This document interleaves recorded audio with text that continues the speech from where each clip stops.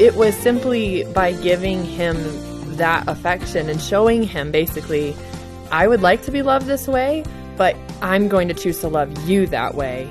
He responded to that, and he did begin to be more attentive and more responsive. He brought me flowers for no reason, and it wasn't like he had never brought me flowers before. Right. But there was this element of he felt more connected to me. That's Phylicia Masonheimer, and she and her friend and co-author Lisa Jacobson join us today on Focus on the Family. Your host is Focus President and author Jim Daly, and I'm John Fuller. John, flirtation can add spice to and spark to your marriage. And today, we want to talk about that because God created this. He created that spark. That's one of the great things about marriage, and especially keeping that in our marriages and the importance of it. Finding those times to truly connect with your spouse can be difficult in this day and age of modernity when everything's going. Phones are going and kids are crying and things need to be done, and we just got to make time for each other. I'll tell you what, the number one thing in parenting is to show your kids a good marriage. And I know our guests are well equipped to talk about that. It's true. Whenever I call Jean, she always answers the phone in such a nice way. It's so fun when I call her and she'll say, hello. I'm serious. It just brightens my day. Yeah. You know, she never answers it with, what do you need? Never. Isn't that awesome? That's a wonderful thing. It's a gift. Yeah. But that's just one example of how that flirtation can happen. And, you know, it's just fun. And we're going to cover this today. I think you're going to want to stick with us. Yeah, and I think Dina and I, we like to laugh together, and that's one of the things I try to do is we sit down on the sofa after dinner just to connect. Laughter seems to join us together, and there can be some flirtatious moments as we do that. So. Okay, we'll end it right there. Yeah, well, we have two guests who are going to share a little bit from their lives and their marriages. I mentioned Phylicia Masonheimer. She's an author, Bible teacher, and host of the Verity podcast. Lisa Jacobson is joining us again. She's been here before. She's an author and host of Club 31 Women, which is an online community of Christian women authors. And together they have a book about their own experiences and insights. It's called The Flirtation Experiment, putting magic, mystery, and spark into your everyday marriage. Phylicia and Lisa, welcome to Focus on the Family. Welcome Thanks so back. much. Thank you. Thank you. Okay, it just sounds, it's such a, it's already going to be a fun topic, I can tell. But this idea of flirtation, all the guys, all the husbands are smiling. Finally, Jim, way to go. And wives are going, oh, no. One more thing. I mean, one more thing to do. But talk about just that general idea. Help us understand the context. Let me ask it this way. Biblical flirtation. Is that even a thing I could say? Yeah, absolutely. Absolutely. When Lisa and I were writing this book, we were, of course, looking first at Scripture for what does it say about the relationships between husbands and wives. And one thing that Lisa said that I loved is that our marriages should be holy, but they should also be happy. And sometimes we can get so caught up in the holiness of marriage that we forget about the joy and fun and happiness of being married. And that is a thread all throughout Scripture. Now, I'm not going to let you off the hook yet because in the book you talked about a Hallmark movie that you and your husband Josh were watching. Now, I don't see how you get flirtation out of a Hallmark movie, but please highlight it for me. Okay, so I'm not saying that Hallmark movies should be the guide for anyone's love life or well, maybe marriage. So. I don't know. But I was watching a Hallmark movie several years ago, 4 or 5 years ago. My husband and I had 2 small kids, and he was actually not with me while I was watching it. He was at a hockey game. And I was watching this movie, and I was just thinking, we laugh at these Hallmark movies, but yet we continue to watch them. Like women especially, we continue to watch them. And why is it? Well, we know this predictable plot line, right? We know it's all going to work out in the end, but we also love this fun tension of, the back and forth and the kiss in the elevator and things like that. And I was just sitting on the couch watching this thinking, I already have a man. I already have a husband. Yeah. And I am so busy with little kids and work and all of this stuff that I forget to do these things. I wonder what would happen if I integrated some of these funny, like Hallmark moments, if you wish, into my existing marriage. But because I'm a systems person, I didn't try anything right away. I made a list of 30 flirtations. Oh my goodness. I did 30 ideas, and I was like, I'm secretly going to do these one a day for 30 days and see what happens. And halfway through the experiment, my husband never knew that this is what I was doing. Halfway through the experiment, it had transformed our relationship so much that I told Lisa about it. Okay. And then, Lisa, now I'm turning it to you. You encountered that change in attitude, I think, one day with your husband. What happened? Yeah, I had told her when she had talked about the flirtation experiment, I said, the turning point, I would say, that I recall is back when I had 4 small children and I was making dinner and I was frustrated in my spirit, just feeling like all I do is cook, clean, look after the kids, make the world go around for everybody else. And my husband came in and he came behind me and like I was kind of cooking some vegetables on the stove and he put his arms around me and I just did the rejection thing, just like, stop, I'm busy. And I've been pulled on all day. Yeah. I know.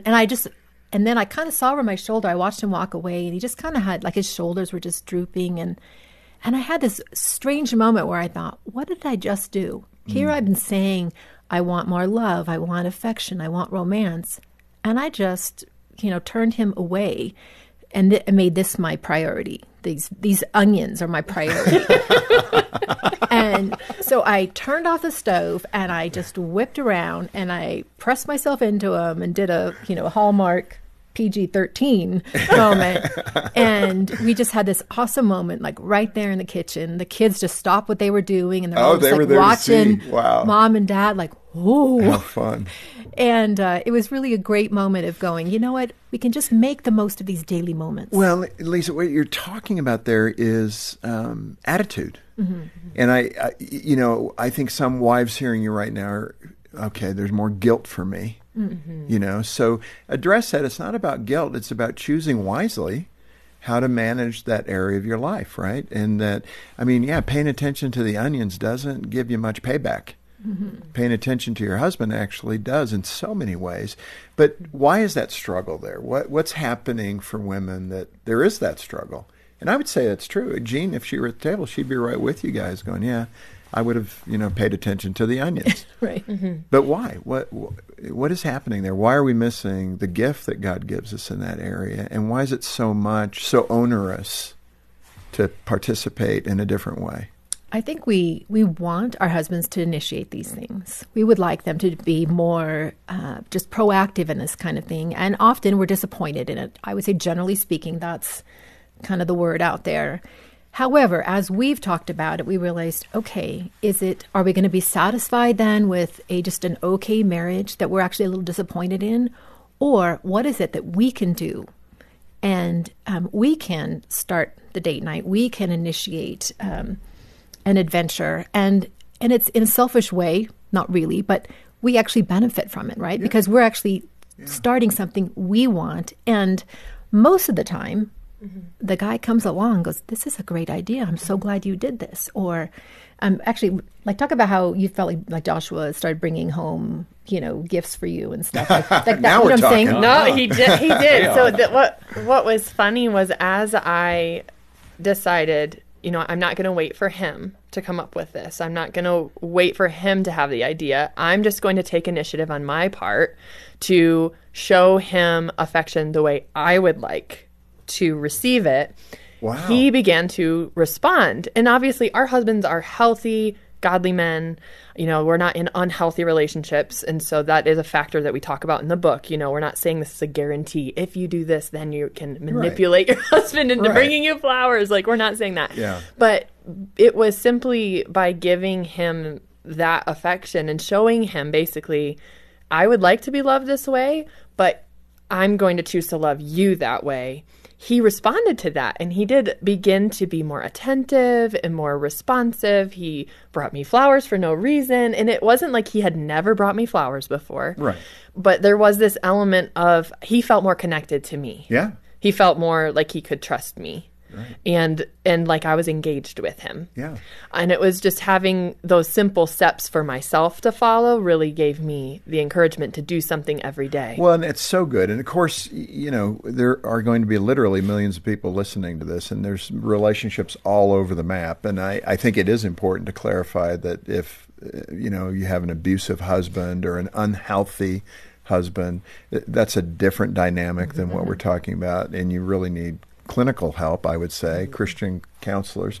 Focus has Christian counselors, and it's a good place to start. We can also refer you to someone in your area. We have a great referral list of Christian counselors in everybody's area in the U.S. It's a really good in-depth list.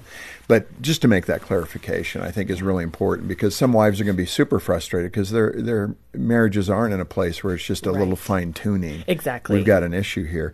Let me ask you, you pursued that playfulness with your husband, and one night with some chocolate treats. This is funny. The fact that you hid them to make him think that you ate them all. Yes. I think that, okay, right there, I don't know that would start me in the right direction. I know. What do you mean you ate them all? I wanted at least one, honey. Yes.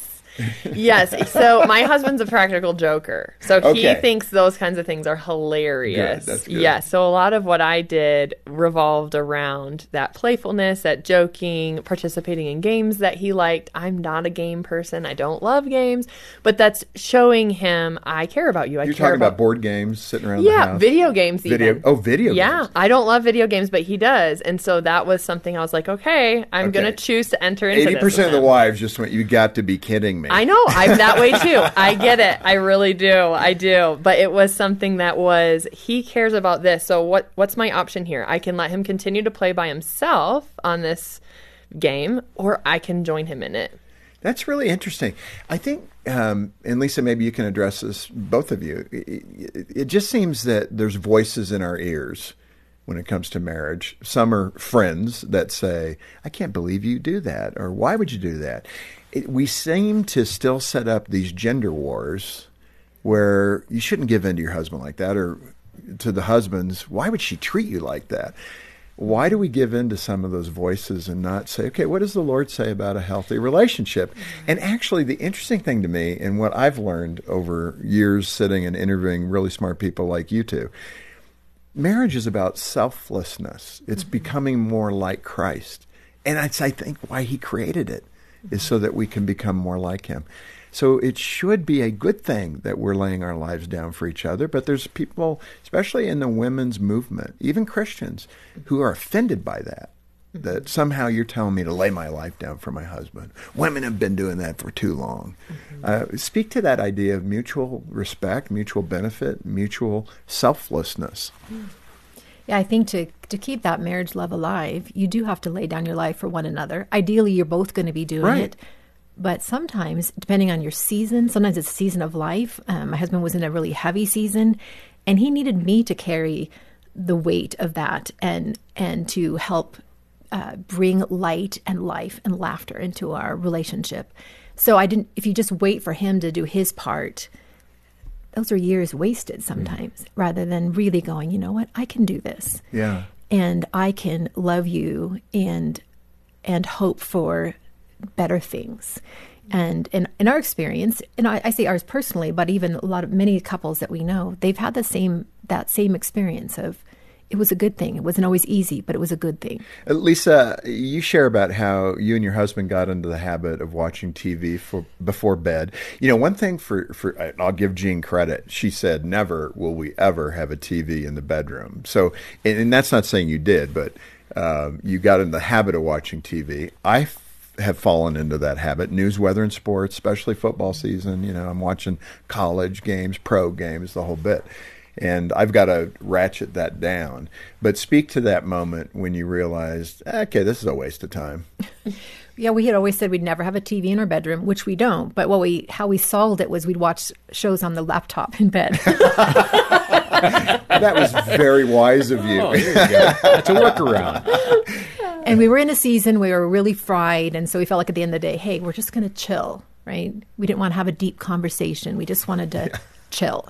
And so, but it just it went on too long. And we really realized that we were missing out on that connecting, that end of the day conversation, end of the day cuddling even, just because by the time the show's over, it's like, good night, you know. And so I knew we needed to make a change. And so I just started initiating, okay, let's, I set out a board game, which we hadn't played in years. And it was really fun. You know, it was something that we didn't have to have a deep conversation. Do you know what I'm saying by just that? Creates connection. And then we were fun, and then he'd win, and he'd be happy. You know your husband well. I do. But it was really good. It ended our evenings on a happy note, and then we did talk at the end of the day and have that cuddle time. But it instead of letting life happen to us, as we all know, it was that being intentional of let's have fun together. Let's do things that are just us and not always things about our kids, about our ministry, about our church, about the business. Yeah. You know, I visited my folks just the other weekend, and they're 60 plus years of marriage. And they've developed a pattern. So it's actually a wonderful pattern. Every night after dinner, they play Yahtzee or Scrabble or cribbage or some other, upper Midwestern game together. and the point isn't that they're playing against each other. It's that they're sitting together and there's space in the rhythm of those games to talk. And it can be small talk, but there's no pressure. It's flirting, but it's not the kind of flirting that we think of, ends in a certain way. It's just emotional connection. Yep, exactly. That's exactly right. Well, I always have to be careful because we play with our two boys when they come over. I mean, we're playing board games, and it's always Gene and me on a team. Oh. And then Gene looks at me and goes, "Now play nice. Don't get competitive with me." Okay. Oh, yeah. So that's always the thing. Phylicia, in a more serious way, you experienced kind of a scary time, I think, when you had a little child and you were having kind of night terrors. It sounded like. Yes. And it opened up a bit of emotional connection for you and your husband. Describe what was happening and that vulnerability and how your husband responded. Yeah, so after our third child was born in 2020, so there was plenty going on in the world as well. And my husband came home to work in the ministry with me, and it was just a really hard time in a lot of ways, and I had severe postpartum anxiety. And so I would have these anxiety attacks at night, usually when I was trying to fall asleep. And about the well-being of your child. About the well-being of mostly about my child and my children. And I wanted to not tell him what was going on because I felt like, well, it's just another thing for him to have to deal with. I know that it's anxiety. I know that this isn't like a real situation. So there's no point in adding on to him. And I know that chapter in the book doesn't sound like flirtation, right? It's anxiety. But the point of this book is to show these little ways you can connect. And one of the ways I did choose to connect with him was telling him, like, this is what's happening to me, and will you pray over me? And so he did every night. And that was just a super special way to invite him into a struggle, but allow him to connect with me through that struggle instead of pulling away from him. No, I can understand that. I mean, even with Jean, I think an intimacy space there for her is praying together. I mean, I would not normally think of it that way, but for her, that really shows something to her that I'm willing to pray for her before we go to bed or whatever the need might be. Yeah. That is it's not a flirtation, obviously, but it's an intimacy builder. Right. That is really good for her to hear, right? Yeah.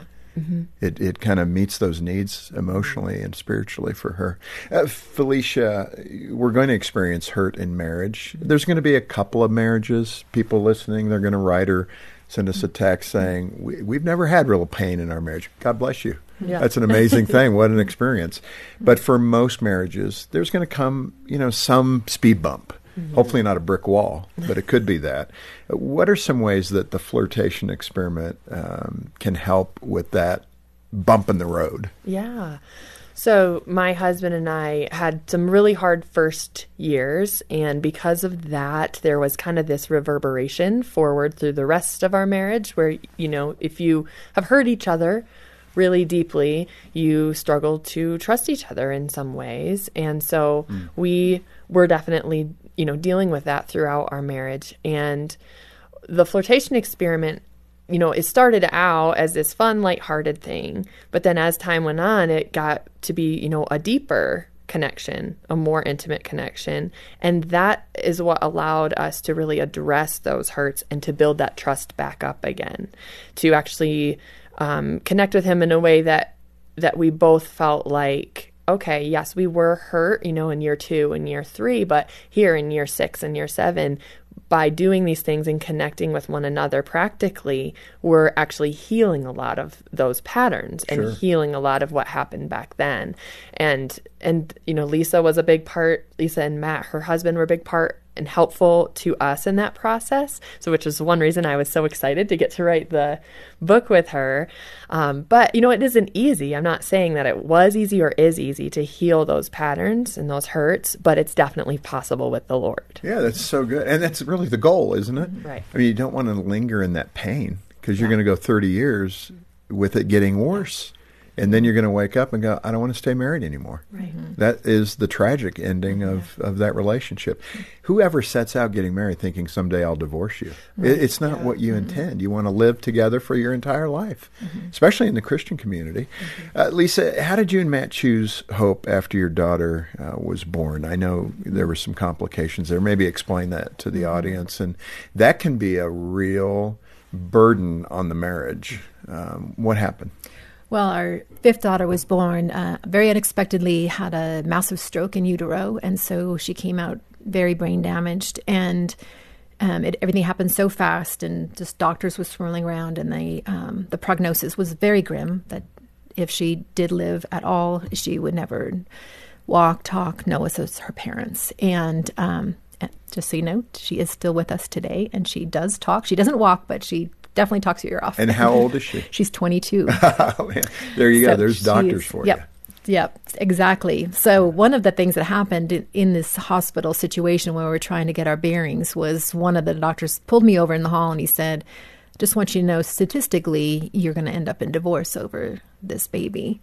What a thing to say in that moment. Yeah, it was. And I thought, oh, so not only did I get this terrible news about this sweet little baby, but I'm looking at the end of my marriage. And I shared that with Matt, and he said, we are not going to do that. Right. We are going to walk through this together, and we are not going to let this sorrow tear us apart or define us. Yeah. And that's not, I know it's easier said than done, but we really, really committed to that. And that we would trust in God, that He is our hope. And what the doctors say, what the statistics say, they don't have to determine His purpose in our life and our relationship. And again, I think from within the Christian community, I would hope that would be significantly different, that couples can stay together, because this is what, the Lord says. Life's not going to be easy, but we need to stay committed to Him and committed to each other. So how do they do that? That's the big question. It is Keep a big that question. Joy toward each other. And we remind ourselves that we're on the same team. We do that often. We are together in this, and we're going to walk through this together. We also, we do try to find the light side of things, like if she says something funny or if there's a big mess everywhere, we laugh about it instead of getting upset about it. There's so many opportunities of doing that. And just even in the midst of crazy moments, we'll just say something funny and just make sure we laugh or tease or touch, just all those things to just say, hey, life is still good. We still have so many good things to be thankful for. Well, and what I'm hearing from both of you is intentionality. And, marriage needs intentionality. And if you don't provide that, you'll drift. And things will not be the same, and you'll become strangers living in the same household, unfortunately. And that's what I like about the content, what you put together here, Phylicia and Lisa. This is so helpful for all of us, men and women, to apply to our marriages. So let me say thank you for catching it and then putting it down in this great resource, the Flirtation Experiment. And, I was joking, this should fly out of here, right? Because, again, what couple doesn't want that healthy, kind of robust, fun relationship and building on that? And you guys have done it, so the proof is in the pudding. Thank you for being with us today. Thank you so much. Thank you. On behalf of Jim Daly and the entire team, thanks for joining us today for Focus on the Family. I'm John Fuller, inviting you back as we once again help you and your family thrive in Christ.